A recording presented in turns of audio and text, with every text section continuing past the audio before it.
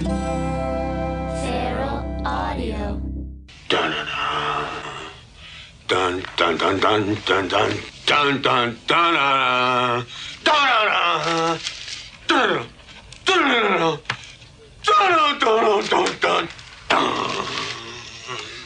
Hello, humans. It's me again. Welcome to episode 66 of my podcast, Steve A.G.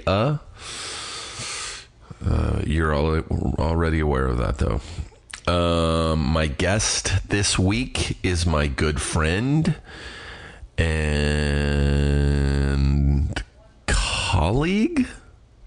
Can I say colleague? We both work in the same business.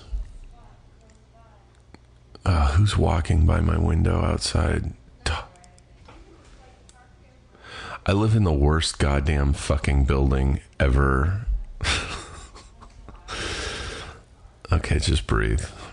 Just concentrate on your breath. Don't let those dickheads bother you. You meditate, Steve. That shouldn't bother you. Those are fellow human beings. You're all connected. We are all connected. I'm made out of the same stuff they're made out of. I come from the same place. I will end up in the same place. Okay, just let it go. They better shut the fuck up, though, I swear to God. So, yeah, Lynn, colleague. Yeah, we both work in the entertainment industry. I think she works a little more. Probably a little more professional. I met Lynn probably 3 or 4 years ago on the set of New Girl. She directed me on my second episode. My very second episode of New Girl. I think it was season 2. And I think the title of the episode is First Date. And so if it's on Netflix, it might be on Netflix. If you go on Netflix, you can find that episode. Or you can probably buy the season on Amazon. What? Are we going there already? We're going to the Amazon plug? Yeah, we're going to try and shorten these intros now that I'm cranking them out. You can go probably find a lot of Lynn's work on Amazon. She directed a movie called Your Sister's Sister, Laggies, Hump Day, Touchy Feely. She's directed a ton of TV. She's directed a few episodes of Marin, a few episodes Casual, Shameless, Fresh Off the Boat, Master of None, Mindy Project. She works a lot, and you know why? Because she's talented and also pleasant to work with, and I think that factors into a lot of people's careers. Maybe not as many as it should, but Lynn's one of the good ones. And look, guys and girls, if you ever get a chance to work with her, I would say don't pass. Yeah, so you can check out all those titles if you can find them on Amazon. Click the little link on the Feral Audio homepage or on my podcast page at Feral Audio. There's a little button that says go to Amazon. Go there. Buy. Just buy. Just feed into the machine. Feed into the capitalist machine. Why am I dragging these out? Let's just get into the podcast. Yeah, Lynn and I talked for over an hour and a half. That's how comfortable I am around her. She's a good talker. And I obviously am not. Good talker? Maybe. Oh, boy, I just got an email. Yeah, I'm just going to get into it. I'm a bad talker.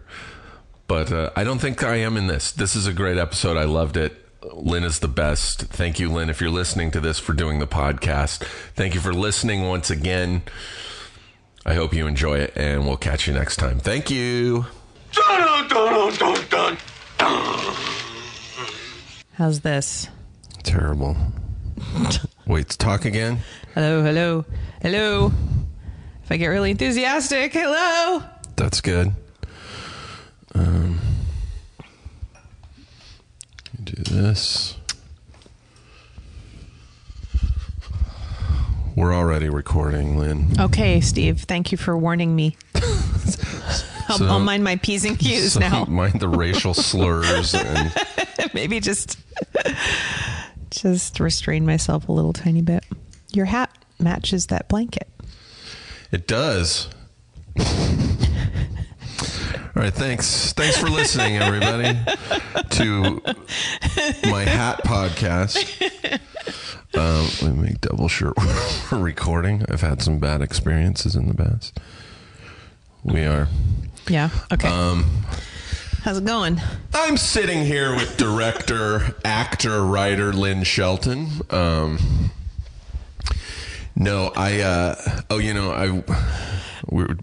I first got here, I was talking about your parking problems in this neighborhood.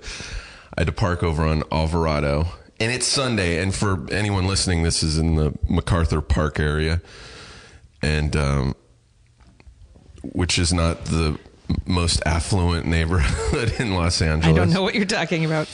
I'm often shocked that you live down here.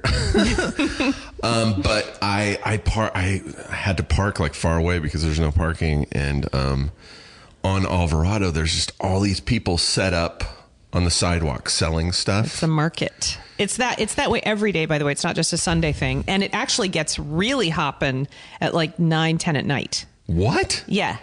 Yeah. What's the thinking behind that? Well, I don't know, Steve. This whole neighborhood is a mystery to me, but I love it. I went walking once. I've never walked around that neighborhood, that part of the neighborhood. I don't think I've ever done that at night, especially at night. You shouldn't. But I've driven, there all the time, and it's like just hopping, and it's whole families, and so I was really curious about what is it that they're selling, because there's like laid out on blankets and stuff. And so I did do it once in the day and a couple times. And it's like anything, everything, like it's like shampoo and I walked past infant formula and like baskets with blister packs of all kinds of different colored capsules and pills. And I walked past a woman who was selling, she had a blanket set out and she was selling batteries and deodorant. Yes. She had like every kind of battery you could imagine and like 15 different kinds of deodorant. And that's what she was selling. On like a blanket. On a blanket. Yeah. And then there's also like a lot of food, but it's all, most of it is pre-made. It's not like a food cart where you're watching people cook so much. Yeah. It's like pre-made burritos or tortillas or something and then they are selling them and just sort of you see these plastic bags being, but people are just out there doing all of their shopping on the street. It's so fascinating. It's really weird. And I think it's so crowded on the street because honestly, it's a more impoverished part of town. So I don't think a lot of people have cars. That's why everyone is walking. A lot of foot traffic. Yeah. It reminds me a lot of living in New York City, this neighborhood, which is one of the reasons I really like it because it feels so urban. And I spend, my home base where I own a home and my family lives is in Seattle. And so it's very interesting. I was down here I've been staying in this same apartment in this same neighborhood since last December, so almost a year. And you remember when I was about to move in, and I was here for like a month and a half or something. It was a pretty intensive amount of time. And I remember going back to Seattle to my neighborhood, and I was just struck by how clean it was and how white it was and how green it was. It was just because we'd had a really wet winter and a really warm spring, and the foliage this year was nuts. It was like, you could barely get down the sidewalk for these huge just plants just going crazy. And and it felt really strange. It felt like, oh, look at all these white people with their dogs and their strollers, and honkies. There's hardly any of them. There's all this empty space in between them, all this negative space, and it just and it took me a while to get used to that, that sort of version of reality. And there are other neighborhoods in Seattle that are a little more urban and a little more diverse, but it was it was sort of an alarming switch. I drove to Portland last year for the Bridgetown Comedy Festival. I go every year, but usually I don't drive. Yeah. Last year I was already in San Francisco. I was already in San Francisco doing shows, so I was like, well, I'll just drive the rest of the way to Portland. And it was amazing because California's just been in a horrible drought, so like everything is just brown. Yeah. All the mountains, the hills, everything's just brown. Yeah. And then just as you get to sky. like extreme Northern California, even before you get to like the border, Oregon, it just gets really green. Lush. Yeah. You're like, there's so much water up here. I know. It's amazing. I'm a big bath lover. I love a bath. And I feel I make the shallowest, very rarely do I do it up here. I mean, down here in LA, and it'll be very shallow. And because I just feel so guilty, and and I'm sure I should feel guilty up there too, but it's harder, because it's harder to feel guilty because you're just like, there's buckets coming down outside and everything's so green, and it just doesn't feel. So by shallow bath, you don't mean you're sitting in a bath going, I wish my car was nicer. A bath of shallowness, this bathing in shallowness. I was working with yesterday smelled so bad. So I met you, for anyone listening. I always say that like there's 3 people. There's a lot of people listening to this. But I met you on New Girl. Indeed. You directed me on my 2nd episode of New Girl. It's funny. I thought you'd been on it longer than that. But no, that was my 2nd. That was your 2nd one. And to this day, it was my biggest episode. Really? Yeah. That wasn't the one where you... Was that the one with the big one where I lured you? I thought there was a... Yeah, I thought I had one episode before that where it was super fast, just you on the street. There was one episode before that, but Fred Goss directed it, and it's where they mention Outside Dave, I think, for the first time, and it's about a parking space, and they have a flashback, and I'm sleeping on her car. Oh, okay. And then the one that I directed you in was the one where you come inside. Max and Lamorne want to break up Zoe and Jake. Oh, right. And so they have a plan to send me to break up their date. I don't know how that's going to work. But they're like, you can come into our house and we'll make you a sandwich. And I end up locking myself in their bathroom. Right. And just like luxuriating in a real bathroom. Yeah, it was the biggest episode I've done because it was multiple days of shooting. I remember. Yeah. And then there was a whole... a stunt. That's right. It wasn't you coming down the roof. It was Max who tried to get in through the sunroof and the skylight. And you're shaving his legs. That was a pretty funny episode. I love that show. I'd never watched the show.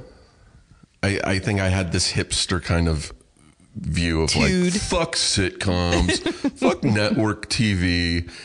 And then they hired me and I was like, well, I guess I should watch it. And I loved it. Mm-hmm. It's really funny. And everyone was super nice. It's a lot of the same except for me. Crew that worked on the Sarah Silverman program. Really? Yeah, Erin O'Malley was an executive producer on Sarah Silverman show. That's She's EP on New Girl and now directing. Office. Yeah. And Michael. She brought a lot of folks over. Yeah, Michael Whetstone, who was the was he on designer. Sarah Silverman? Yeah, I love Whetstone. A really amazing group of people, and the actors have a great chemistry. It's a great ensemble. They're all very funny and very talented, and their individual characters are pretty well drawn, and they've all contributed. The actors have all contributed to those, to the evolution of each of the characters and the relationships, and they've really, and it's hard to. It seems like to me like it would be hard to have that many shows in a series. I mean, nowadays you get all of these Netflix and streaming and HBO shows that are like 8, 10, 13 episodes at the most. And that just seems so much more manageable. But to do as many as they've done every year and then continue to come up with scenarios. I think this is now their last season. Man, is it? I think they've just started their final. Like the end is in sight. Right. Like they know it's going to end. Right. I think that's cool with a show when you know where the end is, so you can actually write a final arc and like final that's episodes. The thing is, how do you, because you can't, the characters can only develop so much, or there can only be so much, because you have to sort of keep them going. I mean, it's obviously, it's doable. I mean, people have done it, but it just seems like such an incredible challenge to me to have that kind of a long-term relationship with characters as a what was your first creator. TV directing gig? Mad Men. For real? For reals? It's crazy. I know. It's so nuts. I still, so you to went this from day, doing can't indie believe it. films. Tiny, like micro budget. Okay, so, the term indie could mean a $10 million, $12 million, even 20. I remember the year that Milk won at the Independent Spirit Awards, and it was like a $20 million. Like, really? That's indie? Is it because there's not a studio involved? Exactly. So officially it's indie. But I'm talking, we are talking pennies. We are talking pick up a camera. I've done movies that are like $80,000 budgets. Yeah. And everyone's... Try 20. Like they have, Yeah. There's like... usually on a TV show or a movie, everyone has their own trailer. And I mean everyone. Like the director will have a trailer, the actors will have a trailer. There's production trailers, there's hair and makeup trailers, there's a wardrobe trailer. But I've done like some of those. I mean, most of the movies I've done have been so low budget. It's like I did a horror movie where we shot out near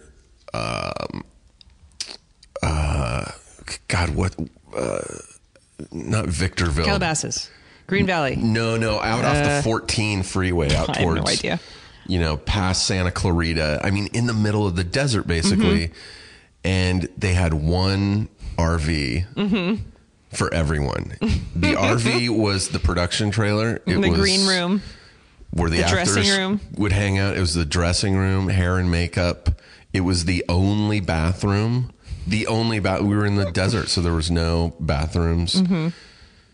It was so I didn't know budget. what a trailer was. I've made 6 movies, and my first 5 were... The 6th was the first time I've ever had trailers. Are you mumblecore director? Don't even. What is mumblecore? Mumblecore is a word that somebody came up with. I don't know who. I don't know if it was a journalist or I don't even remember now. Supposedly, like a sound mixer on one of somebody's films said the word, and that was picked up by some journalist, and as a way to kind of categorize or bunch together these small films that were being made at the time. But like the original definition of mumblecore was, because most of the mumblecore, quote unquote, mumblecore directors were young white men, and they were like in their early 20s, like they were pretty young, brothers. And they were making, although they were a little bit older, they were probably in their late 20s by then, but they were making films kind of about their own generation, and they tended to be sort of, and it was just like a lot of conversations, and they just felt very real and very naturalistic. Right. But if you looked at all of the people who had been categorized lumped in, they were each making very distinctly different films. Like I always said, first of all, I don't even know why I didn't fit their original definition, because I was older than everybody and I was a woman, and I wasn't making films really about that group, about young 20s. I was doing something slightly different. So it was, but because my films were mostly improvised, they had there were certain aspects that felt similar. So my second film, My Effortless Brilliance, and my third film, Hump Day, were kind of lumped in. And I was friends with Joe Swanberg and friends with Aaron Katz and friends with the Duplass brothers, and Mark was in my third film. So it just kind of, I don't know, it seemed to fit into that category. But to me, it felt like saying that, films that are really micro budget and that some of them use handheld cameras and digital video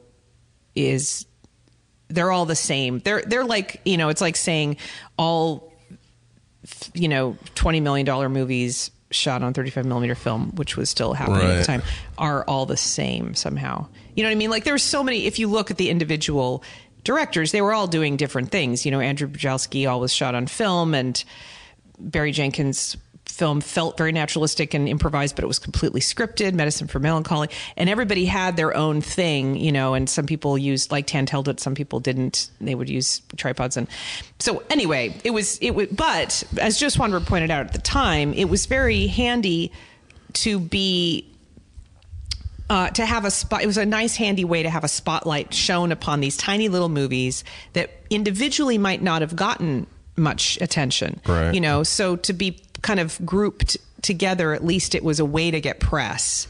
And we all were. I mean, the thing that was true was that there were a lot of friendships in that group of people, sure. and there was a lot of cheerleading and collaboration, right. Including directors like David Lowery, who just directed this big studio movie, Pete's Dragon. Right. And, he edited people's films and shot people's films and, wrote scripts and, and so there, and then was directing his own as well. But there was a lot of people acting each other's movies and producing each other's movies and kind of, jumping in and helping crew, which was wonderful. I mean, I met Joe, on the festival circuit with my very first film. He was on the circuit with his second film. What was your first film? It was called We Go Way Back. And it won Slam Dance in 2006. And then it went on a festival tour of, we met at the Maryland Film Festival. And I met my future editor, Nat Sanders, on my second tour circuit with my second feature film, My Effortless Brilliance, Independent Film Festival of Boston. And, and we collaborated several times after that. So, there really was this great sense of camaraderie, and mutual support, which, and all of us were, and none of us were waiting for permission to make movies. We were picking up a camera and getting friends together and making it work. That's the other thing. Your first movies were all done in Seattle, right? Yeah, all 6 of my movies have been made in Washington State, and at least part of them. How do you wrangle a crew? Well, there's crew up there. There's amazing crew up there. I've used the same crew, some different iterations of basically the same group of people from the get-go. I mean, there's a really lovely film industry up there. It's really, a passionate, talented pool of people who are I mean, the problem with a lot of regional filmmaking is there enough work to keep people there? Right. And we're bleeding a little, we're hemorrhaging a little bit, but luckily, I know a lot of people, for instance, who are commuting to Portland or commuting to Spokane, Washington, which is in Eastern Washington. Portland is in Oregon. It is a state near Washington, but it is Portland and Seattle are not the same city. Yeah. It's so funny how most of my LA friends refer to me going back to Portland, and I'm like, I don't live in Portland. Portland's in a different state. It's about 4 or 5 hours away from Seattle. Yeah, you're not a grunge musician. Well, grunge did that as a Seattle thing. But anyway, they're exactly the same thing. What am I saying? I'm just going to conflate them. They're this SIPO, I'll just call them. No. Anyway, but there's Oregon has a slightly healthier fund for their incentive program, their film incentive program. Really? Has it always been that way? Well, we didn't get ours. Washington State didn't even get. We've been lobbying, and finally got a film incentive program I don't know, maybe 10 years ago, something like that. And it's beautifully designed. It's not like some of the ones that sort of bleed the state dry because they just give 50% back on every, penny spent. Yeah. We do this careful. No money goes back unless gets rebated to the production until after the shooting is all done, the money's all been spent. There's been a very thorough audit. Right. All of the people who are hired on the film have to be given pension health benefits and paid union wages, even if it's not a union show, but I think it has to be a union show. And they only get money back on services in-state services. You know, if it's an in-state company that's providing the catering, or local hires, people who actually live in Washington State who are being hired as grips and electrics and so on. So it really, really benefits the state, like very, very, you know, clearly. But there's only a tiny amount of money in the fund that gets, now that there's a TV show in Eastern Washington that like takes at least half of it right off the bat. And so there's very little money left for, there used to be a few, you know, there would be a few sort of small to medium sized film productions that could be supported now, but now it's really, there's really like room for one, you know, it's not, there's not a lot. I just did a movie, an independent movie in Kansas City. Mm-hmm. And they have a small incentive program there as well. And there was another movie. In fact, it was my friend Dave Dasmalchin who did a movie called Animals like a couple years ago. And he's an Ant-Man. And he's like an awesome actor. And like he wrote these great movies. And so they were shooting at the same time as us in Kansas City. And somehow I think they got most of the incentive money. Mm-hmm. I'm sure I don't know how... you know, the city or state decides who gets. Yeah, I don't know either. If I know it's a first come, first serve, maybe. Yeah, but I know the TV show could easily use up all of the. It's called Z Nation. It's on the Sci-Fi Channel, and they could easily. I know they want all of the incentive money, but I think that they try to. Washington Filmworks tries to reserve some for other, you know, other projects. But so anyway, it's been hard for folks to stay. You know, Oregon State has about, I think they have about 3 times the amount of money in their fund, enough to support a couple TV shows, 2 or 3 TV shows, and as well as a few film productions. You know, neither state could afford to create incentive money for, like, you know, Spider-Man 6 or whatever. Like, there's no way you could do a gigantic movie, but Atlanta, but, you know, Atlanta's doing all the Marvel movies, and but New York has a ridiculously huge fund now. California's is really built back up again, and yes, Atlanta's a huge one. I think there's still a lot going down in Louisiana. So there are certain, Hawaii is another one, but does California have to have an incentive fund? That's why all the productions left the state, and there was a lot of weeping over that, and lately they've come back because there's more money now been allocated. When did all that start? Like, it seemed it was always Hollywood or New York. That's where you shot everything. Exactly. Although for a long time, I lived in New York in the 90s, and there was nothing going on. Really? There was one TV show. Law and Order was it. And I remember all my actor friends, because I was an actor at the time, and it was like everybody had their one stint on, you know, Law and Order. But it was literally the only thing. I didn't know. I never. I tried to make a living in New York as an actor for about 2 seconds, and then just did a bunch of downtown performance art, and then went to grad school. Performance photography. Art? Well, it was, you know, it was performance spaces that were doing like very fringy, you know, off Broadway. But I remember like the Blue Man Group was just recently on a couple founding members were on like, wait, don't tell me, or something. And I knew those guys because I was there in New York when they were wandering around just being silent and blue. Yeah. And then like they'd show Silent and Blue. They perform. That should be their autobiography when a book finally comes out. Silent and Blue. And they would perform, you know, in these basements at places like Nada and, you know, and the Dixon Place. And I lived in New York in 90. I want to say 92 or 93. It was whenever. I know when it was because it was when Letterman had his final show at NBC, which I think was 92 or 93. That sounds about right. And Blue Man Group was totally new back then. And they had a show in this little theater. Fuck, I wish I could remember the name of the theater. It was near the Flatiron Building.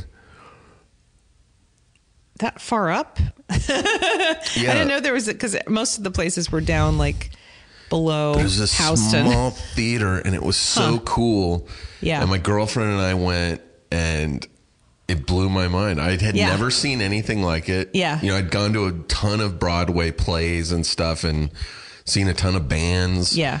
But I went to this, and it was this weird, pretty cool, music show plus like performance art. Exactly. They had the whole, at the end of the show, it was just like strobe lights going off, and they had these big like things of like almost like toilet paper on do you remember streamers? That? They had these big spools of like toilet paper, and they would just start pulling it out into the audience. And then the whole audience would just be covered in like 3 feet of toilet paper, and everyone's throwing it around in their strobe lights. And it was like, I don't remember that one. I remember seeing them. They were just one act and a bunch of different, it was like a bunch of people performing that night. yeah. And along with this wonderful, do you know Toby Huss? Have we talked about him? Yeah, I do know Toby, yeah. Yeah. And he was doing his version of, he still does it to this day, but I remember just Like being completely blown away by his Frank Sinatra dude, inspired dude. Who, and, he was a younger man at the time, and he really was like a young... I've seen it. Yeah, it's really good. Like the worst side of Frank. Yes, yeah. And it was just, and spot on. And he would do these, and he would sing as him. And it was just like, holy fucking hell. Yeah. He looked like him. He sounded like him. It was crazy. Anyway, I remember seeing Toby perform that night.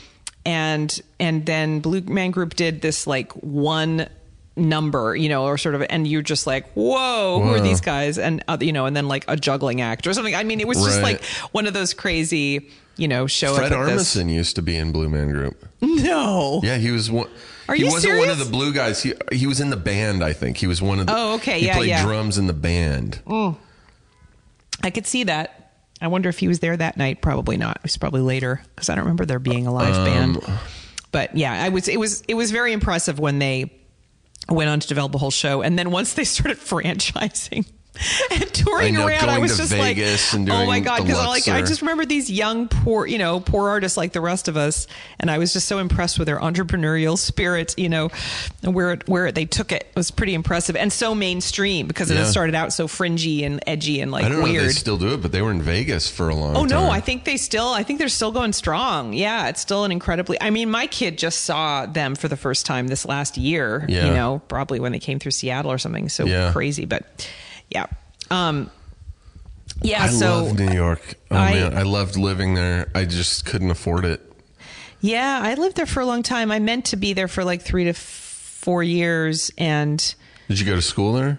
I did. I went there to do.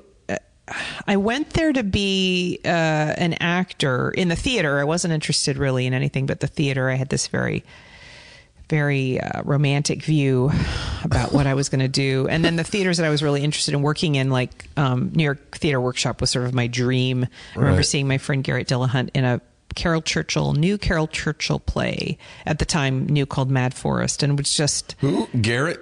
You know Garrett too? We're friends on Twitter. I've never met him. I think he's such a great actor. Oh my God. He's amazing. And he's in a lot of We went to stuff that school you would just together. be like... Yeah. Drama and Well, like that's the thing. comedy. He can do anything. Yeah. He's so funny in Raising Hope, and so brilliant as a dramatic actor. I love the legendary, I mean, it's not legend, it's true that David Milch cast him as 2 completely different characters in Deadwood. You knew this, right? I've never seen an episode of Deadwood. Well, you're crazy, man. I know. It's like brilliant. I gotta watch it. So brilliant. And he plays 2 completely different, both, characters equally brilliantly. Just unbelievable. Yeah, no, he's an incredible actor. But he started in the theater. We both went to the University of Washington and got BAs from the School of Drama, and we auditioned to get into the NYU grad program, acting program, together. And I got waitlisted, and he got in, and then I saw him in this show, and I remember just like, that is it. That is what I want to do. And then I found out how much he was making a week. I was like, okay, I don't understand something. Yeah. So your goal is to make this much money. And, I'm saying to myself, per week. And how will you, this is like 8 hours of rehearsing a day for several weeks. Eat? How do you pay and rent? then how do you pay rent? I don't get it. Like do you have to be independently wealthy? I guess you have to. I couldn't figure it out, because it's not like you have time for another job if you're actually working anyway. And so that took some of the shine off, and I just didn't have the disposition. I wasn't I wasn't able to really take the rejection. You know, my boyfriend at the time, who became my husband, was going out for commercial auditions, and he was going to 5 or 6 auditions a day, every single day. And every couple of weeks he'd get a gig. Yeah. And I realized, it's also a game of numbers. Game, yeah. And he just was he didn't take it personally. He was like water off a duck's back. It just sort of like, it's not a problem for him. And I just took everything so to heart. So anyway, I did end up going, I took a bunch of classes at the International Center of Photography because I'd always been interested in photography as well. And then I ended up, once I had a sort of body of work to submit to grad school, I applied to go to the School of Visual Arts graduate program, and that was just a life changer. It was great. It was so great. And I always wanted to be an artist, right? So I was very serious about it since I was very small. I was writing poems early on and painting and I had my dad's 2 brothers, my 2 uncles. One was a poet and one was a sculptor. Wow. And I was like, those are my people. Like, I want to be like them. They were my idols. Yeah. And so, anyway, by the time, so photography, it was art school. Going to the School of Visual Arts, the program was really about creating serious artists. That was, and helping you figure out your modality. And I took cultural theory and feminist theory classes for the first time, because I'd sort of skipped all that in undergraduate, and I really enjoyed them, but I got really in my head. Like, I was doing very kind of off, like from the hip. If anybody knows photography, like Vivian Maier style, who I didn't know her work at the time, but that when I saw it, it was like, that was the kind of work I was doing, or Robert Frank, or this kind of like black and white printing, darkroom photography, but very like street photography. Yeah. And that was what I was doing before I got into grad school. And as soon as I got into grad school, I started to really get in my head about, what does my work mean? And I got really bound up and kind of blocked about it. And what's the most meaningful work to do? And I don't know. Such an art school student. Oh way God. Of thinking. And having to like describe and explain everything I was doing, like kind of screwed me up. Like it just freaked me out. So, to kind of get out of my head and just have fun, I took this video workshop that I thought, that's not my medium, so I can just play and just allow myself to kind of, free myself up a little bit. No stakes. And as soon as I started, I made my first video ever was this like 8-minute, it was called White, and it was an experimental video or experimental film / video art. I don't know what it was about the gestalt of the bride, because I had just gotten married and I felt very conflicted about it. And because I was like, it was all about being a good feminist. And I was just like, what am I doing being this bride? So I bought all these bridal magazines, and I because there was all this and they're so creepy, and there's all this fetishization of the bride. Right.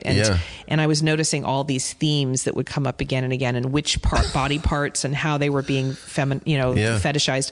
And so I was sort of zeroing in on those. And I had this crazy music in the background, and then I kind of cut it together I made my husband get dressed up. I dressed him up in this paper sort of cut like a facsimile of a wedding dress, and had him dance around on the roof of the building. I don't even know what God, that is amazing. I basically gave myself in art permission. School would do the same thing to me. Yeah. And I was just basically gave myself permission to make bad video art. Basically. I was just like, I'm going to play, I'm going to have fun. I'm just going to dive in and not worry about, not judge myself. That's amazing. And I had so much fun doing it. Yeah. And I like rescanned the footage, meaning that I would record it, and then I would film the just monitor to lose quality, so it would get some grit to it, and try and create some texture. And then I shot some stuff on Super 8, and I just kind of was fucking around. And I had so much fun, and I was like, I never wanted to do anything else. It was like, you have so much control, and the time-based and the sound design and all of it, and the music. I was like, my head was turned, and I couldn't go back to photographs after that. So I ended up making 3 films when I was in school, including my thesis project, which was about the different levels of consciousness, and which was called Forgetting We Are Water. Anyway, very commercial work. Some of my most accessible. Film school's amazing. And I came out, and my marketable skill was digital editing, because that was pretty new at the time. Yeah. And I ended up both part-time teaching it, and along with After Effects, like motion graphics and stuff. Oh, shit. Yeah. And then I also taught, and I would tutor people just one-on-one, but I would also, or I'd get hired by a company to come in and teach like a group of people. And, Yeah. and I taught at the School of Visual Arts in different departments. And then I also was freelance editing. So I did that for a long time. I would I'd build up enough money to go and rent some studio space somewhere, and I would edit together. And I had my own little camera, and I would make my own experimental films. Right. And then I would. Do you still have all these films? Yeah, but they're all on VHS. So I have to get them transferred. Them and I know. upload them to like. Yeah, I have Vimeo a little Vimeo or channel or something. Yeah, I haven't watched most of them in a really long time, but. So that was all in New York, and then moving back to Seattle. Are you from Seattle? Yeah, I grew up there. Yeah, and I spent a year. My freshman year of college was at Oberlin, but I was really pretty miserable overall. So I came back to finish up at the University of Washington, and loved it there. I loved it. I was really. I felt like I had a family, a smaller. I was in Did a you school feel of like drama. you were going to go back to Seattle and stay there and make films, or did you have a plan to maybe go to LA or something? This is a really No, I never wanted to be in the industry. I was an artist, dude. I was like I was making the films I was making were all, I did everything myself because I was my I didn't want to ask anybody for help, but I also was a control freak. I didn't want to give up any control over anything. And then I also, I don't know. It was interesting. I never saw myself being as a part of the industry. It wasn't like commercial work. It wasn't like making, and I never thought I'd make money. I was applying for grants, and it was just all about being an artist. I was like Stan Brakhage or Maya Deren or something, or that's how I fancied myself. Right. Just being in the art world or / sort of experimental film world. So you didn't want to stay in New York to?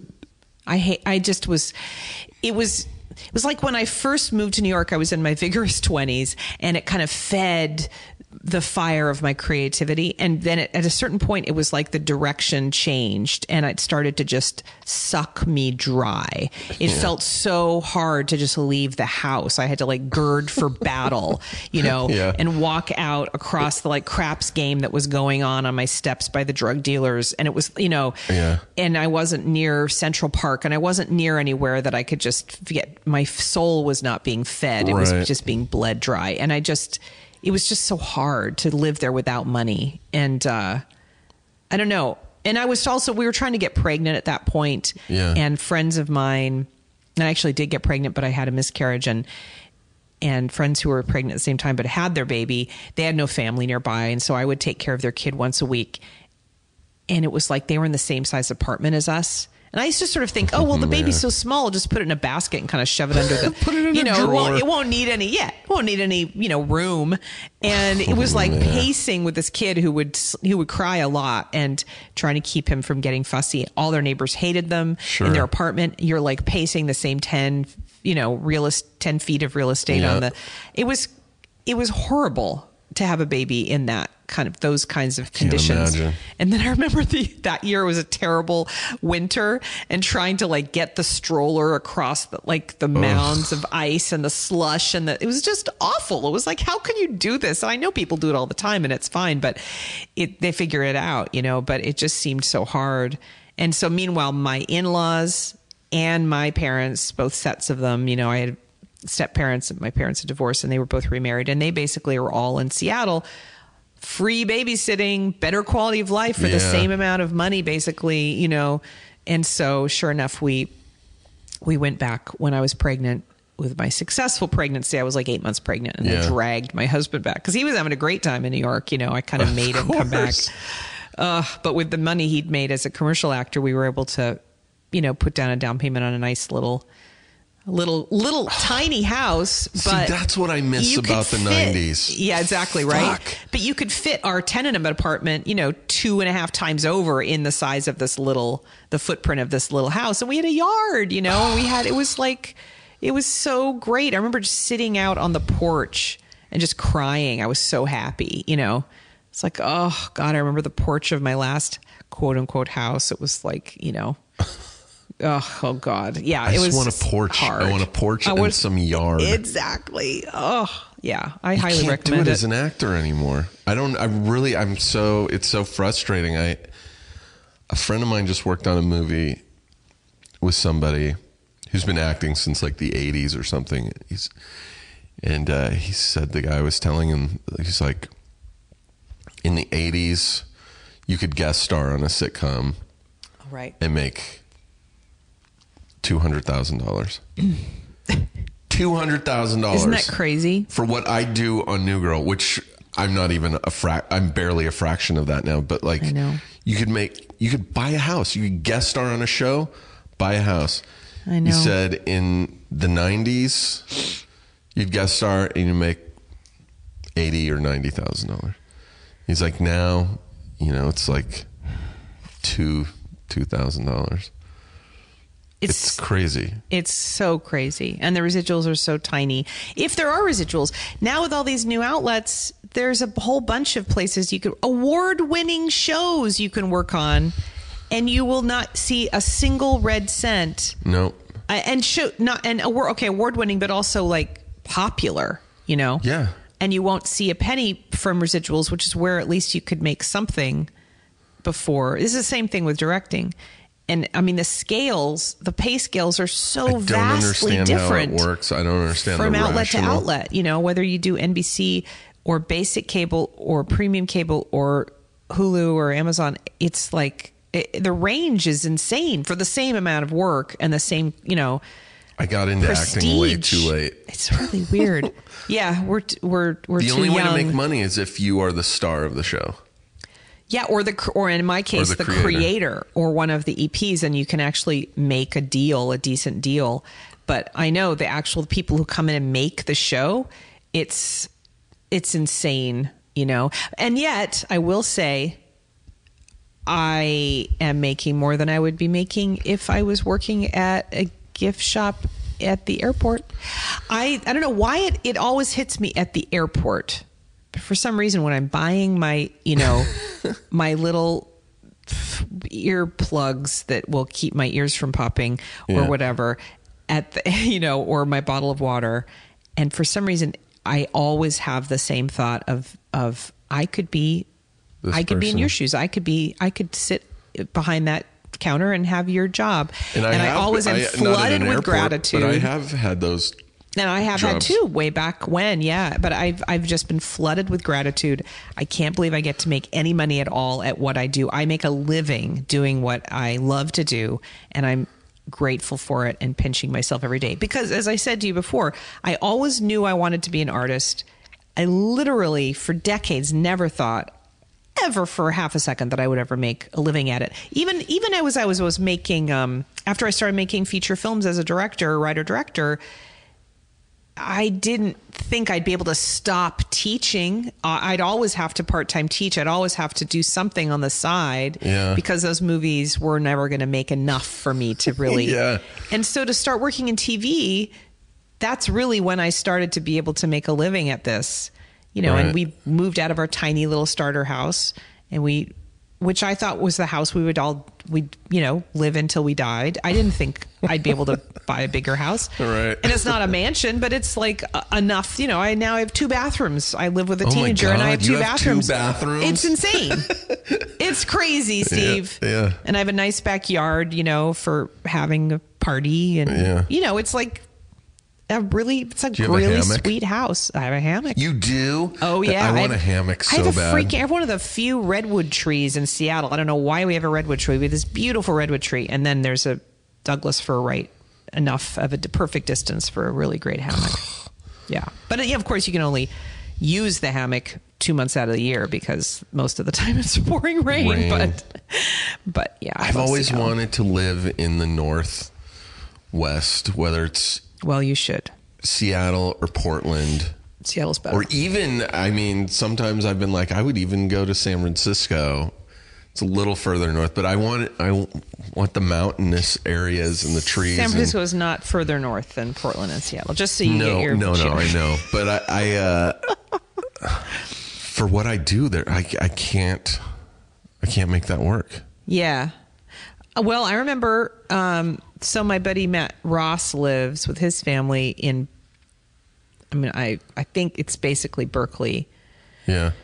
And when he was on Big Love, he used to commute pretty much every week. And it was like, the 4-hour drive or something. He said he could get it down to 4 hours. And he had an apartment down in Venice and he could make that work. But that was after he had that gig too. Right. If you're sort of trying to guest, figure like audition and stuff, it is really hard. And I know like crew too, who have families or have a home somewhere else, like Sound Mixer on New Girl has a place in Grass Valley. He was telling me about, and he has got like a farm. They have all kinds of animals and stuff. And then he'll commute. He has a little tiny place he'll stay when he's shooting down here. But they got that house because so much work was out of LA anyway. Yeah. And so he'd be on location in some other state. And so it was like, well, why are we living in LA if most of my work isn't even going to be in LA? Right. And so that's a lot of people that I know work, they have like a house in Portland or a house in the country somewhere in Oregon. And then they'll, or some other state or Texas or something. And then they'll just go away for work. But the problem really is if you're a writer or director or an actor who needs to be around town for meetings and auditions and stuff like that. That's really hard because it'll happen like that sometimes. That's the impression I get. I feel really lucky that I can live elsewhere. Yeah, I feel that's pretty really, awesome. really lucky. Yeah. I treasure it. And I know I appreciate Seattle more because I spend time down here and I get some sunshine and I get a different, they really balance each other out. And then vice versa. Like I really enjoy LA these days because I don't have to be here all the time. It's nice to have that. It's also hard mentally sometimes because you have to shift gears. But I have to sort of do that in my business anyway. You kind of have to do that because depending on what phase you're in, you're either full on working your butt off, long days, just very intense and thinking and making decisions all the time, putting out fires, or you're not working at all. And then it's like, oh my God, what do I do Terrifying. next? Because, at least when you're on set, you're given a call sheet at the beginning of the day and you're like, okay, I'm doing this and now I'm doing this and now I'm doing this. And my day is like, this is when I'm eating my meal. The whole day is structured for you. Planned out for you. And then I feel so hungry for that. Like, could I just have somebody AD my life, assistant direct my life, or produce my life? Just send me an email telling me what to do next, because it's really hard for me to organize my days. And I feel incredibly guilty if I'm not working. I have to remind myself constantly, no, this is okay. You can relax. Right. You need to recharge or you won't be able to, when you get back on set, you won't be able to function. So it's a really weird, it's weird anyway that you're, when you're either working or not working, but combined with the geographic element, right? It really feels like I'm living all these different lives, So when you're in Seattle and you start making movies in Seattle, how do you cast people? Well, my first like Catherine Keener.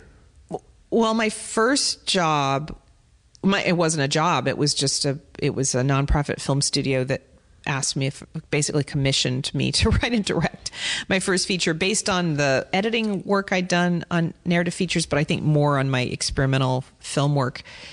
They thought I would just do something interesting, I guess. And it was a very, very, very fortunate opportunity. It was crazy lucky that I got that opportunity.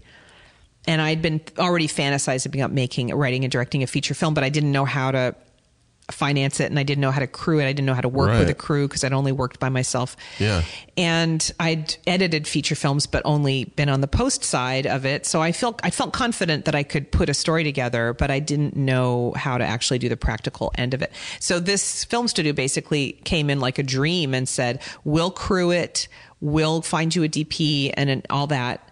And will fund it. You just have to come up with the script. And so That's so weird. I Just come up cast with a the whole thing. script. Seattle also has this amazing theater, scene than they have for decades.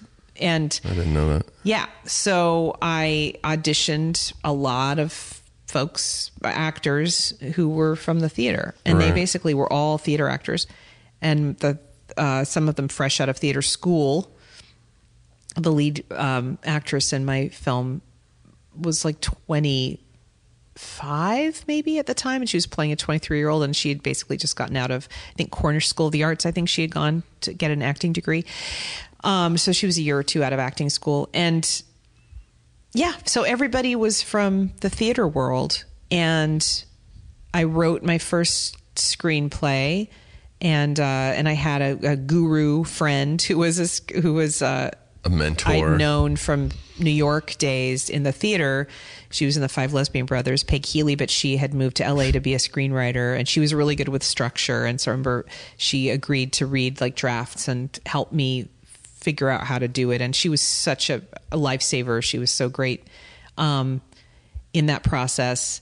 And then getting on set with the actors, I had sort of babied them through the process of the auditioning and the callbacks, but it was just me and them basically in a room with a camera, maybe one other person. And so it had been a very warm and fuzzy and sort of intimate experience. And I knew that all my actors were capable of, naturalism because of that.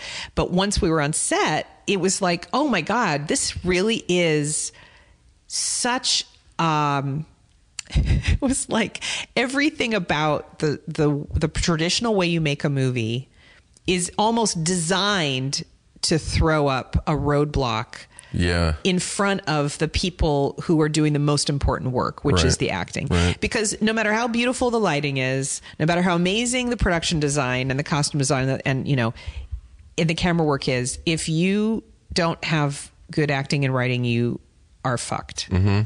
You just are. Mm-hmm.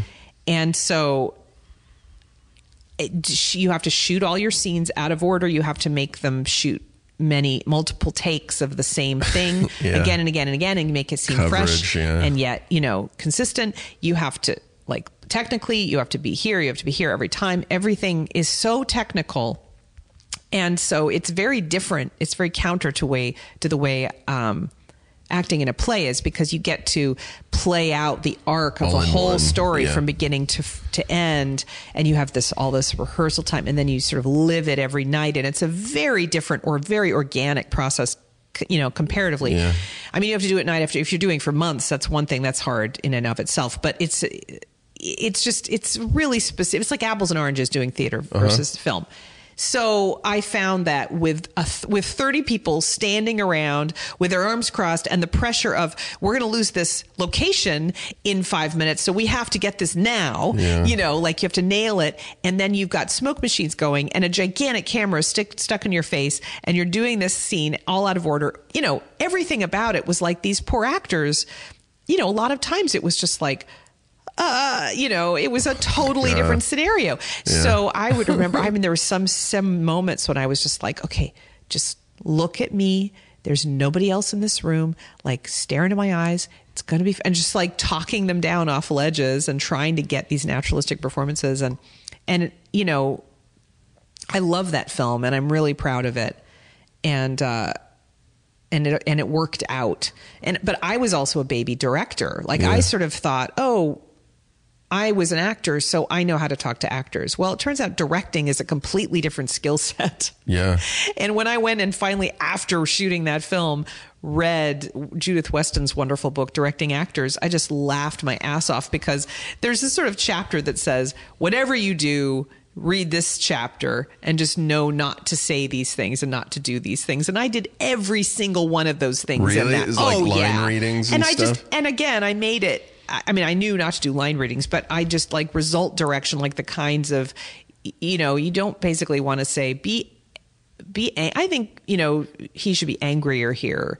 You don't want to give a description of what the result is. You want to try to find an active, something playable. You can't, a feeling is not playable, but an actual action is playable. So there's all kinds of, and yeah, it's interesting. I mean, I don't know. I feel like I made it a lot harder on the actors than I could have if I'd read that book before, for instance, or just done a little bit of research into, some techniques to help. Did you say you improvise a lot in your movies now? Yeah, not in that one, because I had a script and I was doing it the traditional way. But I noticed what's interesting is that in that film, there was one moment in that film where I just had them played Pictionary. It was just like, I want you to have fun. And so I wrote the clues that I wanted them to do, but I just had them play a game. Yeah.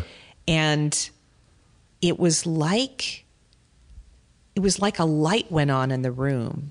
Yeah. There was like this energy and this ease and this realism. Yeah.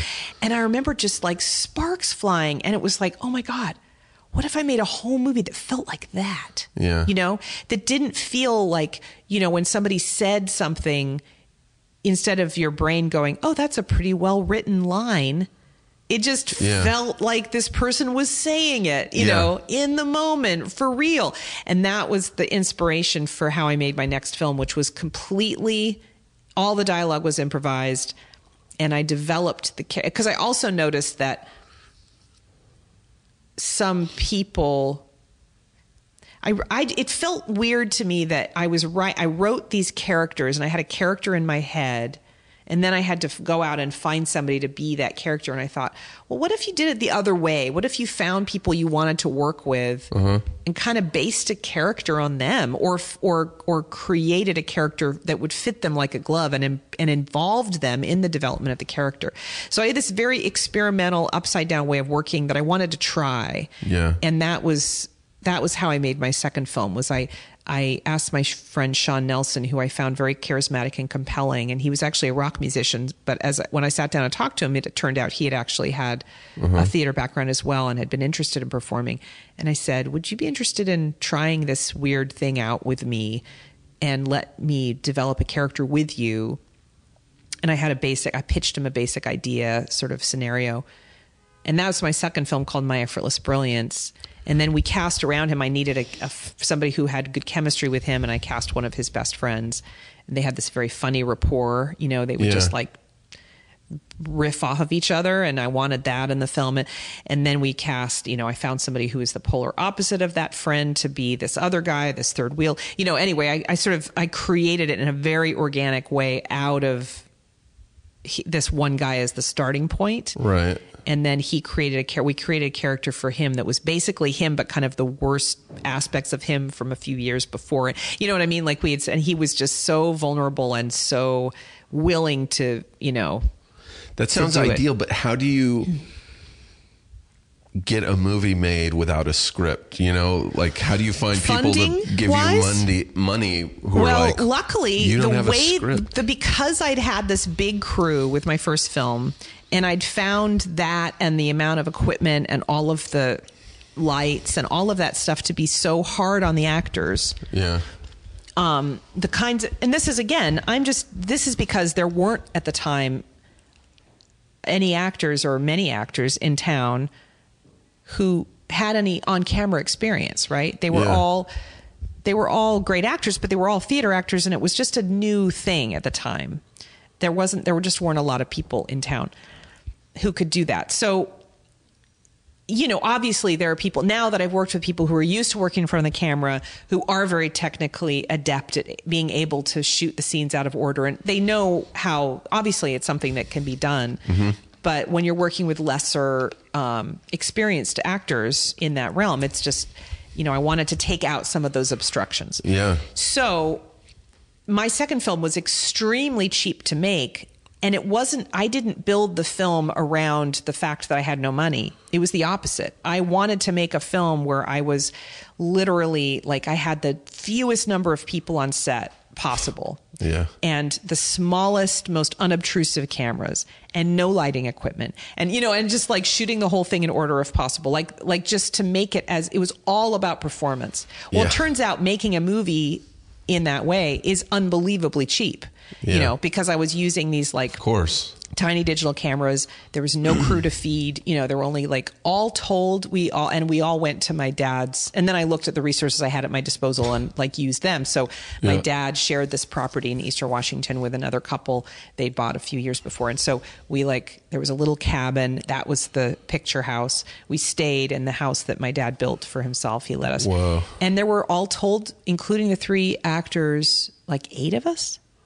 Sound mixer, me, including the actors. So Jesus. our production designer would go, and she figured out the set and sort of, but it was just set because it all took place over one long weekend. And then she cooked for us. So she kind of did that. And then my DP, my director of photography, Ben, was the main camera operator. He'd also operated. Yeah. And I was the other operator. So we had 2 cameras. What kind of cameras were you using? At the time, it was the Panasonics. Yeah, the DVXs. DVX, Yeah, they came out. They was very exciting because it was 24 frames per second, and they looked more cinematic. And then, the 3 actors, one sound mixer. Oh my God, it's amazing. And that was, and then Nate Miller who's now a great cinematographer himself, was. Sometimes he operated the camera, but he was also our DIT guy. Like, he would sort of figure out, work with the drives. And that was it, man. It was amazing. What was your budget on that? What'd you end up spending to make that? Oh, gosh, probably about $15,000. Oh, my God.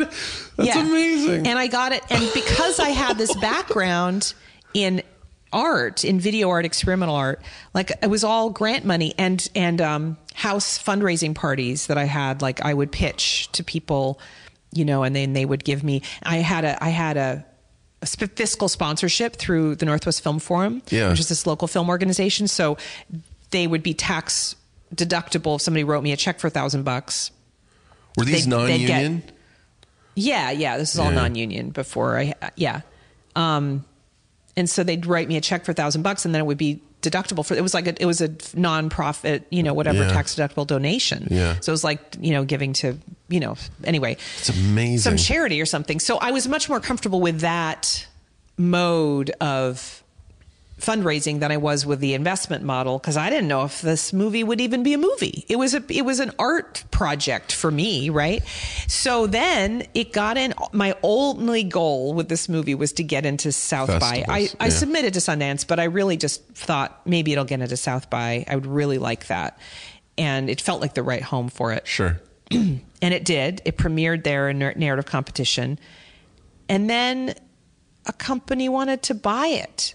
And I couldn't believe it, Steve. I was like, are you freaking kidding me? And then it won the Someone to Watch award at the Indie Spirit Awards, which came with a cash prize of $25,000. So it was like, but that money, that $15,000, I didn't have to pay anybody back. That was all tax deductible donations. There was grant money or tax deductible donations. So I didn't have to pay any investors back. Yeah. So I was already in the free and clear. You know what I mean? Yeah. And then I gave little bonus checks to all the actors who had everybody had just done it sort of for free, because the whole thing was shot over 2 long weekends. We shot it in 7 days. So God, it was like fucking so inspiring to hear, though, when you're like, I just want to make something. And you're like, well, then fucking make it. No excuse. Yeah, I know. That's the thing. Not you personally, but people have no excuse. It's true. I mean, everyone. I mean, they've made movies now on iPhones. I know. You really have no Tangerine excuse. is really incredible. But they had some kind of fancy equipment. But what's really interesting is I can't go back to that. I've tried. Yeah. And it's a combination of, I joined the DGA because of my first gig in television, which was Mad Men. I had to join in order to do that job. What was I not going to do? Mad Men? Right. Like, obviously. Of course. Then my first movie, that was after Hump Day. So the Hump Day was my 3rd film. It got into Sundance, and that was like why I'm able to make a living, is because I got representation, and then I was able to get Mad Men, and I was able to start, making money, basically.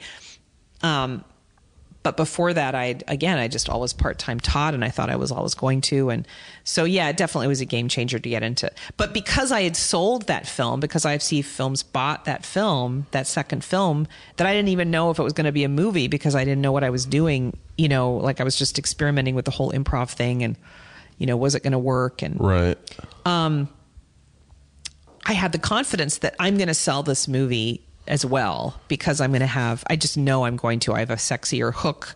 I have, actors who are more experienced. I just knew I would be able to. So at that point I was able to say, okay, to the whole crew and cast, I was able to say, I'm going to give you a minimal amount of money up front, but I'm going to give you at least a point. Everybody's going to get back in. So if I make money, you're all going to make money. And I'm not just blowing smoke up your ass. Like, we're going to sell it for something. You know what I mean? Yeah. And then it ended up, selling for quite a bit. And the return on investment was really good. And the same with the film after that, Your Sister's Sister. Did you already know Mark Duplass at this point? I had met Mark through Joe Swanberg, who had cast him in Hannah Takes the Stairs, which was the movie he was doing after Joe and I met. And he was like, oh, you guys got to meet. You'd love each other. And then Mark came up to Seattle to be in another movie, Craig Johnson's first movie, first feature, called True Adolescence. Right. And I actually was in the middle of editing My Effortless Brilliance. And I was having a hard time just being in a room by myself. And so I sort of said, okay, I'm going to put that off, and I'm going to volunteer to be a set photographer on True Adolescence so that I can meet Mark Duplass and hang out with him. And we hit it off. And by the end of his time in Seattle, I'd said, I would love to work with you. And he was like, yeah, it sounds great. Just pitch me something, Shelton. And, 2 weeks later, I pitched him this idea, and it developed into Hump Day. Did you do Hump Day the same way without a script? Yeah.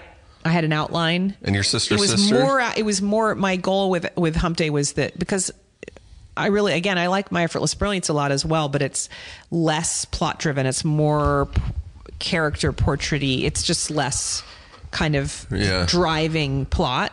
Yeah. And I really wanted some kind of a narrative that would really, like, at the end of each scene, you'd be like, what's going to happen next? That was my goal with Hump Day. And so, but so the structure was really laid out. Right. But it was, I will give Mark Duplass credit for this genius move, which was, he suggested that we know what was going to happen up to the hotel room, and then the hotel room would be open-ended, so that throughout the film we wouldn't have the actors sort of acting towards the end, right? That we knew was predetermined. And I thought that was a great idea. So our final 12 hours on set together, whatever it was, we checked into that hotel room at 7 at night, and we left at like 7 or 8 or 9 in the morning or something. Yeah. And we had one hotel room for like equipment and stuff, and then the hotel room next to it we just shot all night in that. It was our set. Oh my God, it was crazy. And we sort of did it chunk by chunk. So we do the first sort of sub scene, the waiting for the arrival of the friend, and then the arrival, and then what would happen in the beginning, and then anyway. But that was the most fully improvised part of the film, which is like it's like a quarter of the film, almost a third of the film is the last part of it. What year was that? We made it in 2008 because it premiered in 2009. So we did it in the summer of 2008, submitted it, and it got into Sundance, and premiered in 2009. I think I first became aware of you because of Ellen, our friend Ellen Page, who did your movie Touchy Feely. Yeah. And I remember how honest to God excited she was when she signed on to do it. She's like, I'm working with Lynn Shelton. I was like, and you're like, who the fuck is that? And she's like, she does these movies in Seattle, and she's like, and they're like very improvised, and you just shoot mostly in like one place. And she was so fucking excited because I think she had just done Inception. Like X-Men? Oh, that's possible. Like yes. 2009 or 2010. Yeah, I remember what she had when we first started talking. Which was fully just drained her, that was like months of just really intense shooting, and she was just very like, technical. She's and like, I just want to go to screens. this little house in Seattle and for a couple weeks, and she was so excited. And I think she had said Catherine Keener had gotten her or recommended her to you or something. She made her watch Your Sister's Sister, which I showed her before it premiered. I feel like I had like an uncolor corrected copy or something, and I asked Catherine if she would watch it, and she loved it, and she showed Ellen, and Ellen was just freaking out about it, and that kind of was how I got Ellen to say yes, I think. You've worked with Jeannie, a casting director of... No. Jeannie McCarthy? Yeah. No, I've only worked with Laura Rosenthal. Because I swear I've seen one of your posters in her office. Really? I think so. That's funny. Because she cast Sarah Silverman program. Maybe it was... I don't know. Maybe it was another... Sometimes... I don't know. I'm out of my brain. It might be... Occasionally people think I'm associated with the film that I wasn't associated with. Like, I played a bit part in Safety, Not Guaranteed. And people will say, that was such a good movie. And I'm like, yeah, no, I had nothing to do with that movie. I shot with my crew. Well, Mark Duplass was one of the producers on it. And so he brought them up to Seattle, and it was like basically my crew. Like it was shot by my DP, Ben Kasulki, and had a lot of the same people on the crew. And then it was Colin Trevorrow who went on to do Jurassic World. Oh my God. That movie was great. Yeah, it was so great, right? I went into it not knowing. I went to see it with Ellen, and I went into it not knowing a thing about it. Mm-hmm. She's like, "You want to go see Safety Not Guaranteed?" I go, "I don't know what that is." Best way to see a movie. Any movie. I've stopped looking at trailers. Oh, yeah. I think it's the best way to go into a movie is knowing reviews nothing. And trailers. I totally agree. I love going in without knowing anything, and you always end up hearing something through osmosis. But if it's possible, it's one of the reasons the festivals are so fun. There's a list of movies yet. And you just go, and maybe you hear word of mouth, like somebody just says, this is, maybe points you to the direction of it. But I love just having no idea. Occasionally I'll still have this experience where I'll go and I'll see something and I'll be like, what are we seeing? What's happening? Yeah. I can't even. Who's in this one again? Who's in this one? And then it just, I would love to somehow you. just make a movie or make a career doing independent movies and just going to festivals. I did that for the first 3 movies, and I've never been to a festival. Really, Steve? Oh, I went to TIFF. Oh, that's so crazy. I went to Toronto International Film Festival with Ellen because we were both in a movie called Super that James Gunn directed with her and Rainn Wilson. And I had the smallest part. I had 2 lines. Yeah. But I was already in Canada visiting Ellen in Halifax. We were just camping and stuff.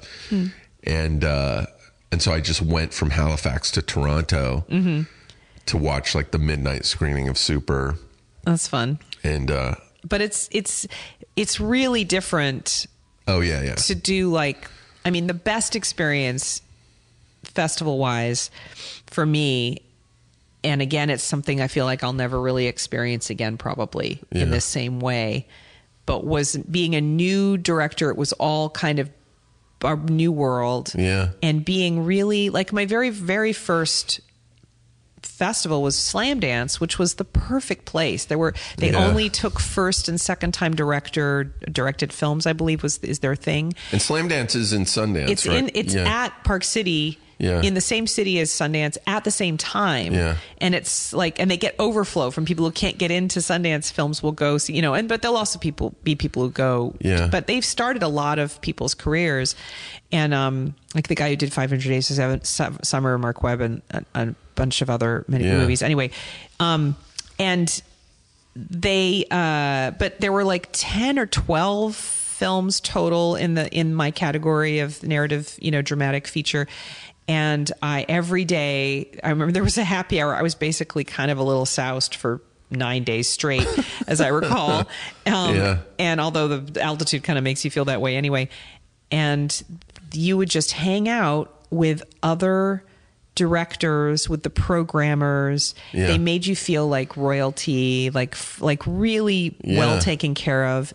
And and you're with your cast again too. And you're with your cast and your whole crew. My whole crew was there, and it was just so lovely and really, well, not the whole crew, but a lot of them. And it was so, it's like you immediately bond with other filmmakers, because my friends and family who weren't in that world had no idea what I had just been through. It's like a war, it's like you go, I mean, I don't mean to minimize war, but it really is like you've been in some kind of battle together. You really create this. It's your Vietnam. And oh God. And then you meet other filmmakers, and it's like you see directly in each other's eyes. It's like, where I've been and I know where you've been, and you immediately bond, Right. And then if you see each other's films and there's any kind of aesthetic spark between, like, yes, we're kindred spirits or someone, I have friends that I just hung out the other night with one of the programmers, Kent Osborne, who's worked with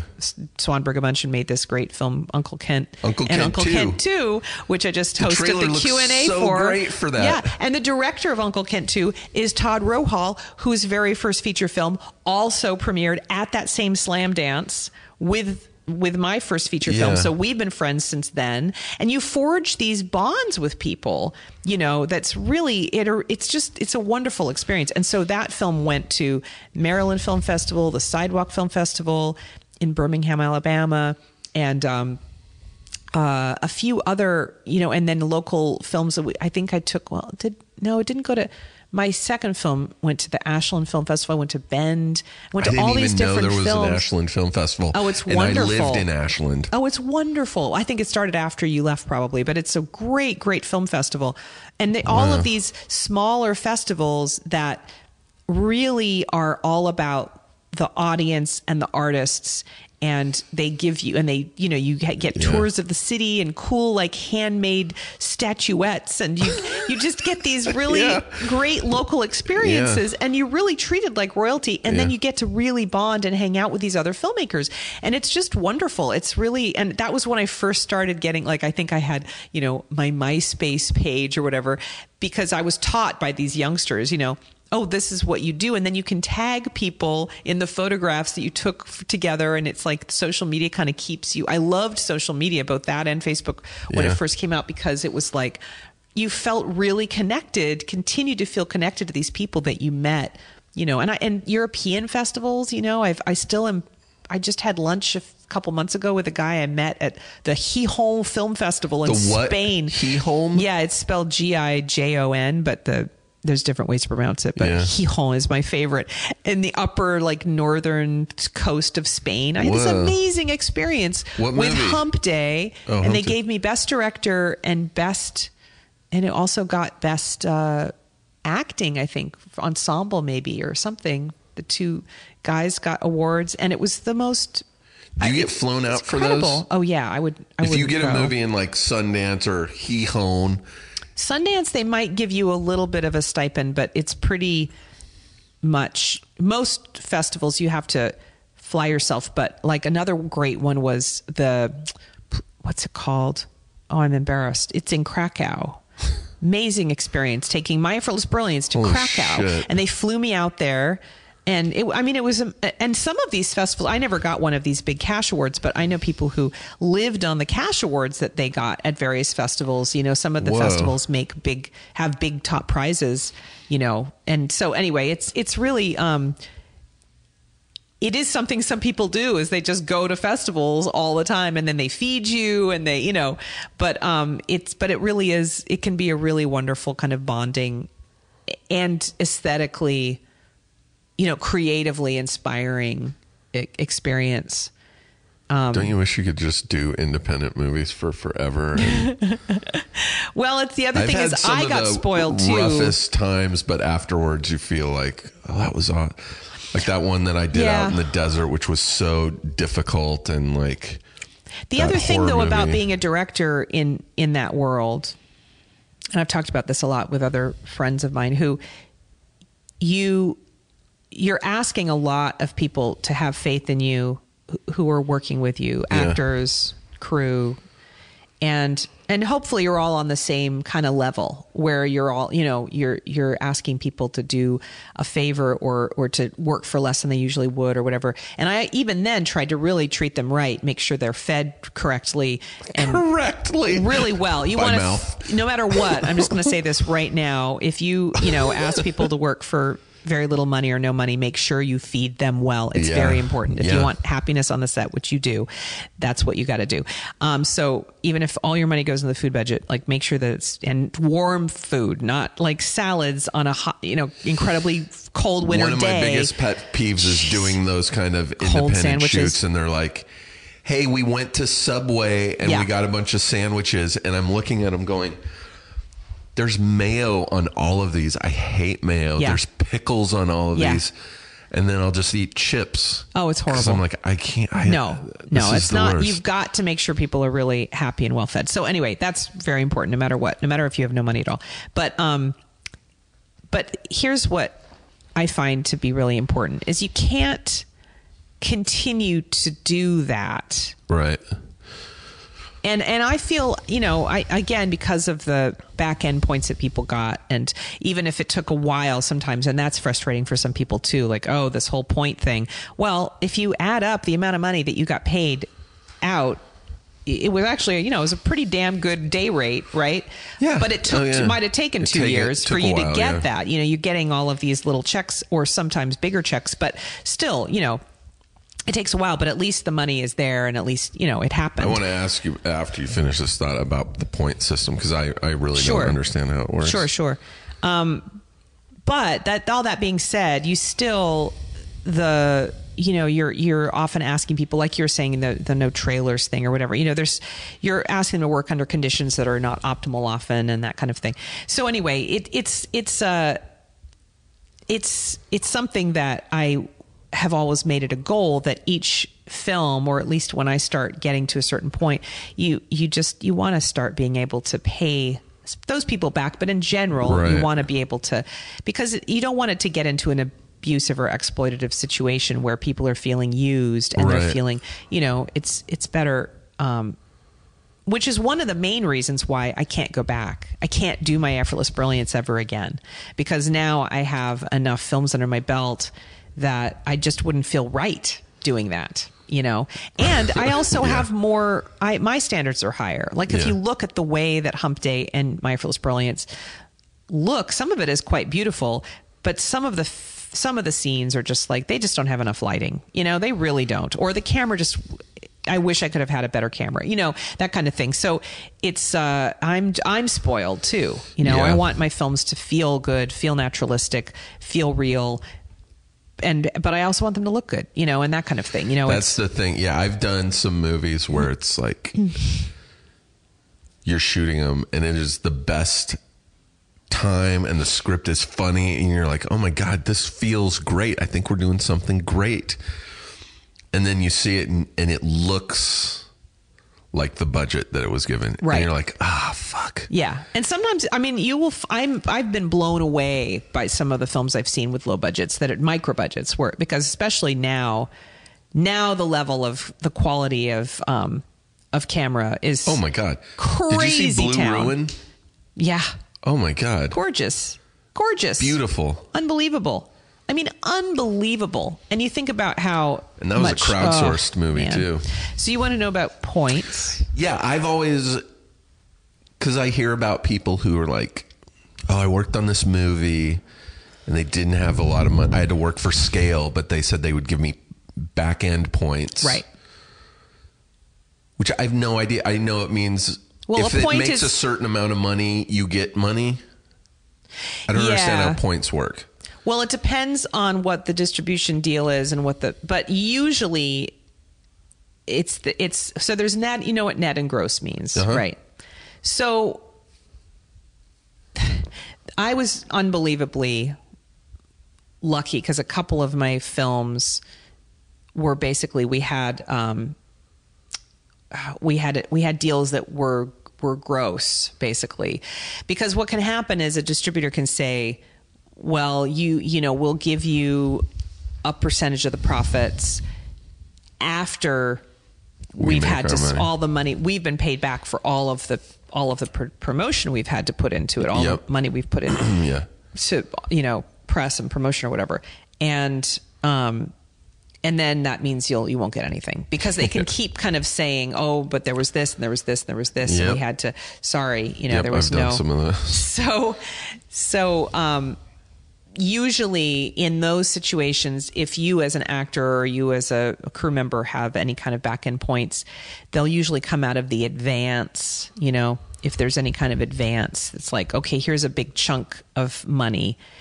It's going to go, and usually the way it goes is that the first people to get paid are the investors. Yep. So, and they'll get, the average, I believe, is 20% above that as well. So they get like a 20% interest, you know. After they're paid off, if there's money left over, it gets divided among the people who have points. And the points, 1 point just means 1%, basically. Right. So, so that's usually how it works. And then, but it, you know, it'll look different depending on the different deals with the distributor, you know. So I've actually had experiences where we got a gross point corridor, which means it was whatever money came in would immediately get divided up, and you wouldn't have to wait until the promotion would have been paid off. I will never see that kind of deal again, I'm sure, you know, but because I don't even know how we got away with it the first time. But it actually happened twice, I think. Yeah, that have worked on like big budget studio movies who are like, who don't see anything. No, who've like, I worked for scale. And then the movie came out and made like $200 million. And I made more money than I've ever made in my life because of the half a point I had. Just because of my percentage point that I had. So the potential is there for sure. You know, it depends on how much money the movie makes. Yeah. Yeah. So if you're doing an independent movie and you get points, you're not going to make. Probably not, unless. And even if you do make money, it's not going to be a lot. Because probably not. Yeah. I mean, with Hump Day and Your Sister both, everybody made a really decent amount of money, and I personally lived on that money for a long time. Like I was living on the fumes of my profits from those films. The only person who probably didn't make like more than they would usually make was Emily Blunt because her quote was higher, you know. But the actors and the, you know, everybody else, I think, made pretty good. Your sister?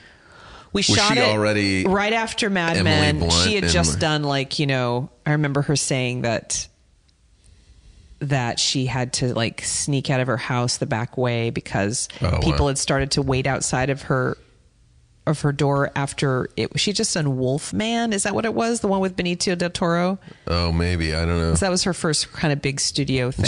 She's also married to. It was after John Young Victoria, Krasinski, right? Yeah, she got married like right before, like a year before last. Then was she about to marry him? Something, I can't remember. But anyway, it was right around the time she was getting married to him when she did Your Sister. So we shot it in the fall of 2010, and then it premiered at TIFF 2011. Right. She's great. Yeah. Rosemary DeWitt was really good too. Mark II+ was good.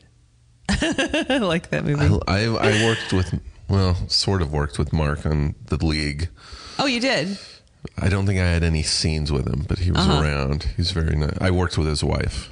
Oh, you've worked with Katie? Oh, you mean on that show? On The League, yeah. I got to work with her finally. I've never directed her, but finally I did because she was on Casual.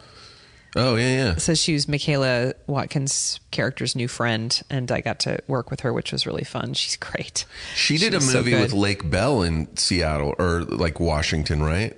No, they shot that in like New York, in like upstate New York. Were they on that island? Yeah. That wasn't Black Rock or whatever? Yeah. That wasn't Seattle?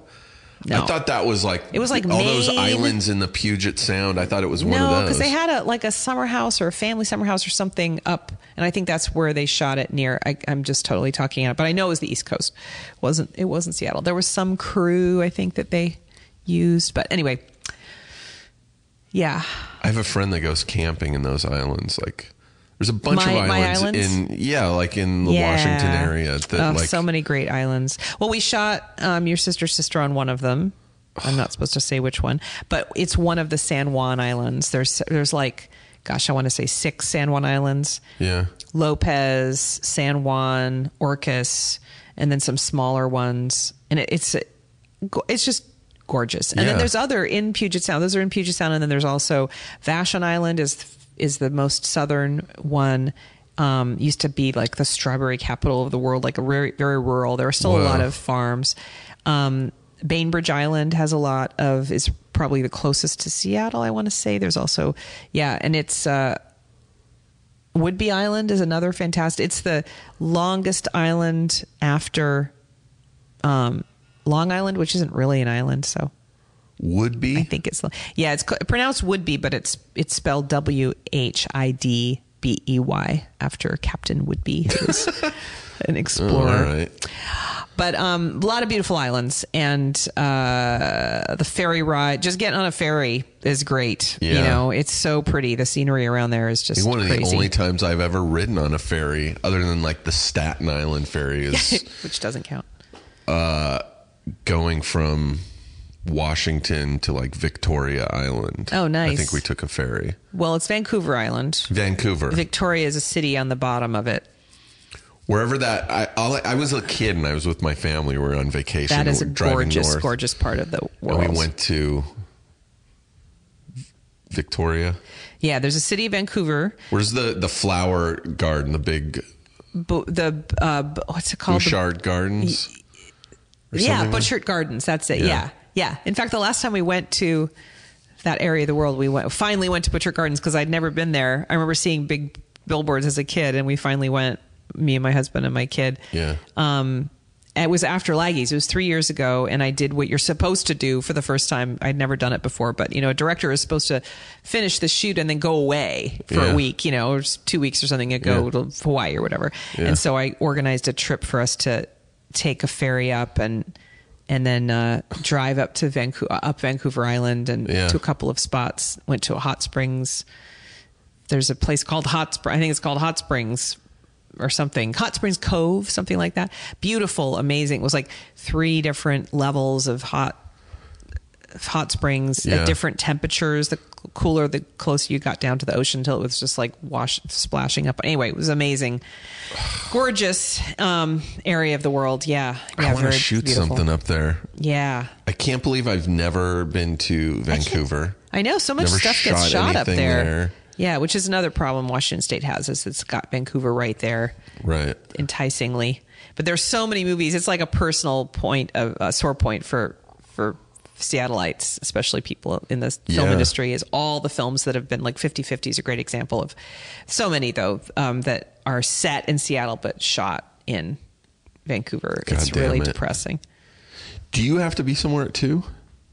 No, I originally was supposed to be. Is it already 2? Jesus. It's like almost. Let me see. You're going to edit this down, right? I don't know. To the key, to the really an hour interesting and a half. That's parts. Good. Are we done? I think we can be done. Okay. Do you have anything you want to plug? Do you have anything coming up? What have you been shooting lately? Casual. This year, you can see all the stuff I've worked on. I'm really proud of everything I've worked on. So I'll start back with Shameless. So I worked on Shameless last year, and it was in last season's, which I think was season 6. And I can't remember what it was called now. It was called, anyway, it was one of the last episodes of I think it was third to last episode of the season. Yeah. And then I worked on, and then I directed the first 2 episodes of the final season of Marin, which I'm very proud of being a part of. That was acted in Marin, and I acted in the one called Geographic, which is like near the end, second to last or third to last. Yeah. Oh my God. And then I worked on Casual, season 2, episode 7 and 8. Very, very proud of those episodes. Yeah. Loved working with that whole cast. Michaela Watkins is a goddess. She's the best. Tommy and Tara are also incredible. Everybody was great on that show. And the writing was great. Oh, just had such a good time. I was in a movie with Tara. Oh, were you? Bobcats movie. Oh, you were in that too. I was in I'm the king of saying one line in a movie, right. And people a year later, I get a lot of tweets going, did I just see Steve Agee in God Bless America get shot in the face? Oh, God. Yeah. Yeah, Tara's lovely. And then I worked on Love, season 2 of the Netflix show Love. I can't wait to see that. And that show was super duper fun. And that's frustrating because I was really proud to work on that show and really excited. And it's not coming out until like February next year. And it's such a drag. Yeah. But they wanted, I guess Netflix likes, because they now have this huge international release. Oh, well. You have to turn stuff in really early so that they can kind of get it all ready for all the different dubbing and subtitling, and I think is why. So anyway, that won't come out for a while. And then I worked on Mike Schur's new show. He's the creator of Brooklyn Nine-Nine and Parks and Rec. Mike Schur's also Mose in The Office. Is he? He plays Dwight Schrute's really? brother. Is it his brother Mose? Oh my God, I didn't realize that was him. He's got That's the Amish beard. Yes. And he's, oh my I don't God, think that's he talks. hysterical. It's before I think I met him, so I didn't know that was him. Oh, that's There's so an funny. episode where John Krasinski goes to Schrute Farms with Pam. Uh-huh. Because I think they're looking, I don't know why they're going there. They're looking for a place to maybe have their wedding or something. Uh-huh. And they're driving onto the property and they look to the right as they're driving, and Mike Schur is just running alongside the car. Just this weird looking Amish guy. To find that like a again. dog. That's He's like so a dog running next to funny. the car. Oh my God. I love Mike Schur so much. And Yeah. I worked with his wife, JJ Philbin, on New Girl twice. She's a writer. Oh. Yeah, my very first didn't know episode, this. Injured, was written by her, and then she co-wrote an episode that I did later, and she's just a great writer, wonderful writer, Awesome. and wonderful human. And and I love Mike. Mike was the one who got me hired on Aziz Ansari's Master of None show. Well, there you go, yeah.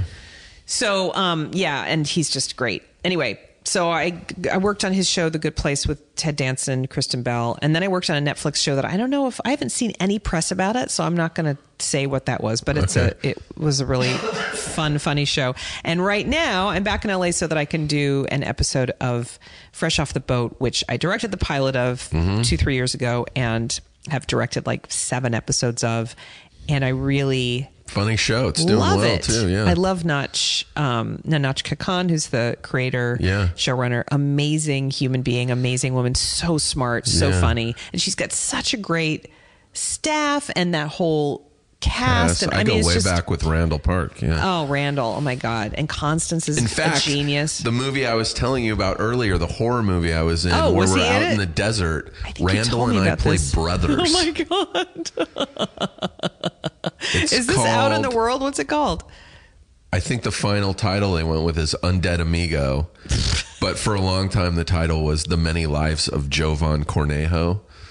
Uh-huh. It's a horror movie. He plays my adopted brother. And How long ago did you shoot this? This is like 5 or 6 years ago. Oh my God. But I know him going back even farther than that. Yeah. I remember I'd already directed him on Fresh Off the Boat, and then I got to direct him in a scene on the Mindy Project because he was like their optometrist friend. Yeah, it's so fun how I think now that he's in tight with that Seth Rogen crew, right. He's in got a it lot of made. stuff with them.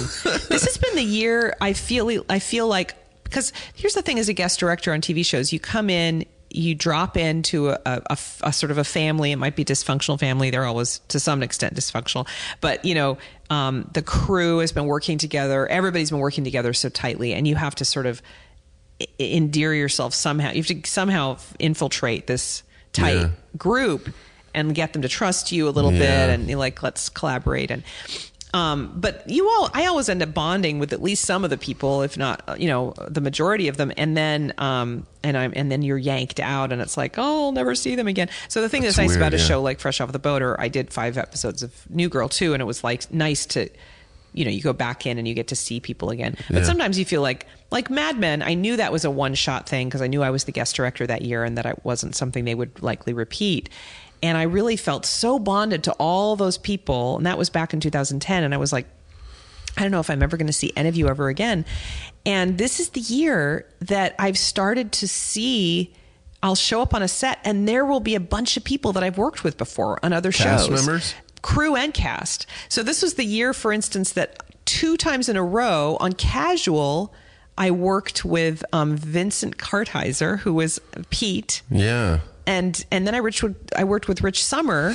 I love Rich. On The Love. He was in it. So it was really fun, like that. So that's happened now with actors, but yeah, crew all the time. So I start to feel like, oh, this actually it's such a big world, a big industry, but actually there is a smaller community. Like you actually do start to see the same people again. And it's really nice. It's so nice to revisit. I've guest starred on a lot of shows where walking in, I'm so nervous because I'm like, well, this show's been going for forever. I feel like the kid. You have a similar the first day at a new school. Yes.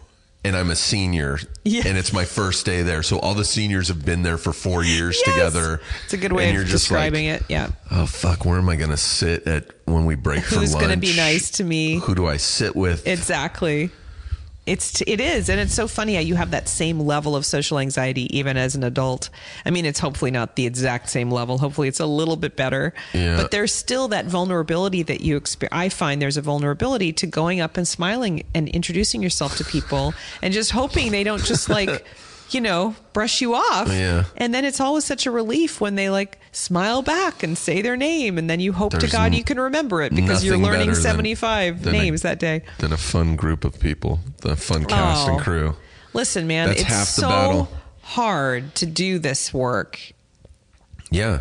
If you're not going to have a good time doing it, just go do something else. I just refuse to work on a show that's not fun to work on, where people aren't happy. There's what's the famous sitcom director? James Burrows, is that? Maybe. He was like a writer on Taxi. Oh, okay. He I think he was a co-creator of Cheers, a director on Cheers. Uh-huh. He, I think, directed the pilot and a lot of episodes of Friends. He's like the top sitcom director. And he is like the only person, I think. And when I was working on, I've done a couple episodes of Two Broke Girls. And the first time I worked on the show, they were talking one day about him. And they're like, everyone was like, do you know he has a clause in his contract that they called the fun clause? Uh-huh. Where if he's on a set and it's stressful or not stressful, but people are being assholes or unenjoyable, he can just fucking leave. They can be halfway through a shoot.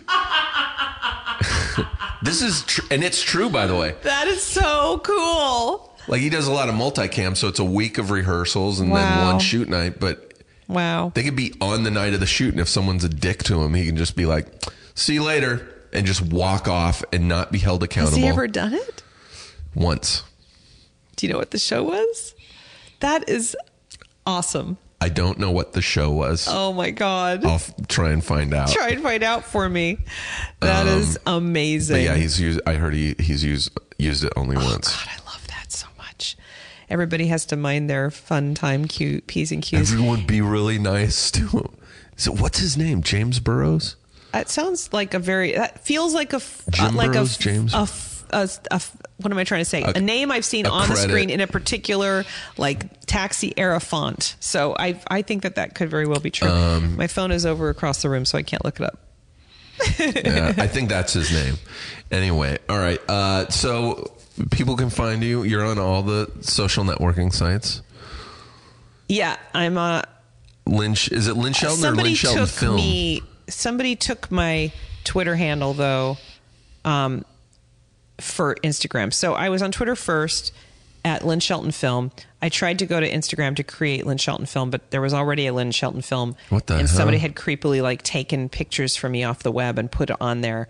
I don't know who they are. Did you get that shut down? I don't know why. I don't know how to. You just click, you go into their profile and there's the three little, the ellipses, and you click it and it'll say report.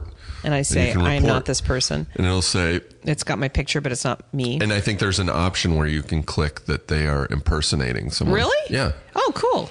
Thanks for the tip. So on Instagram, I am The Lynn Shelton.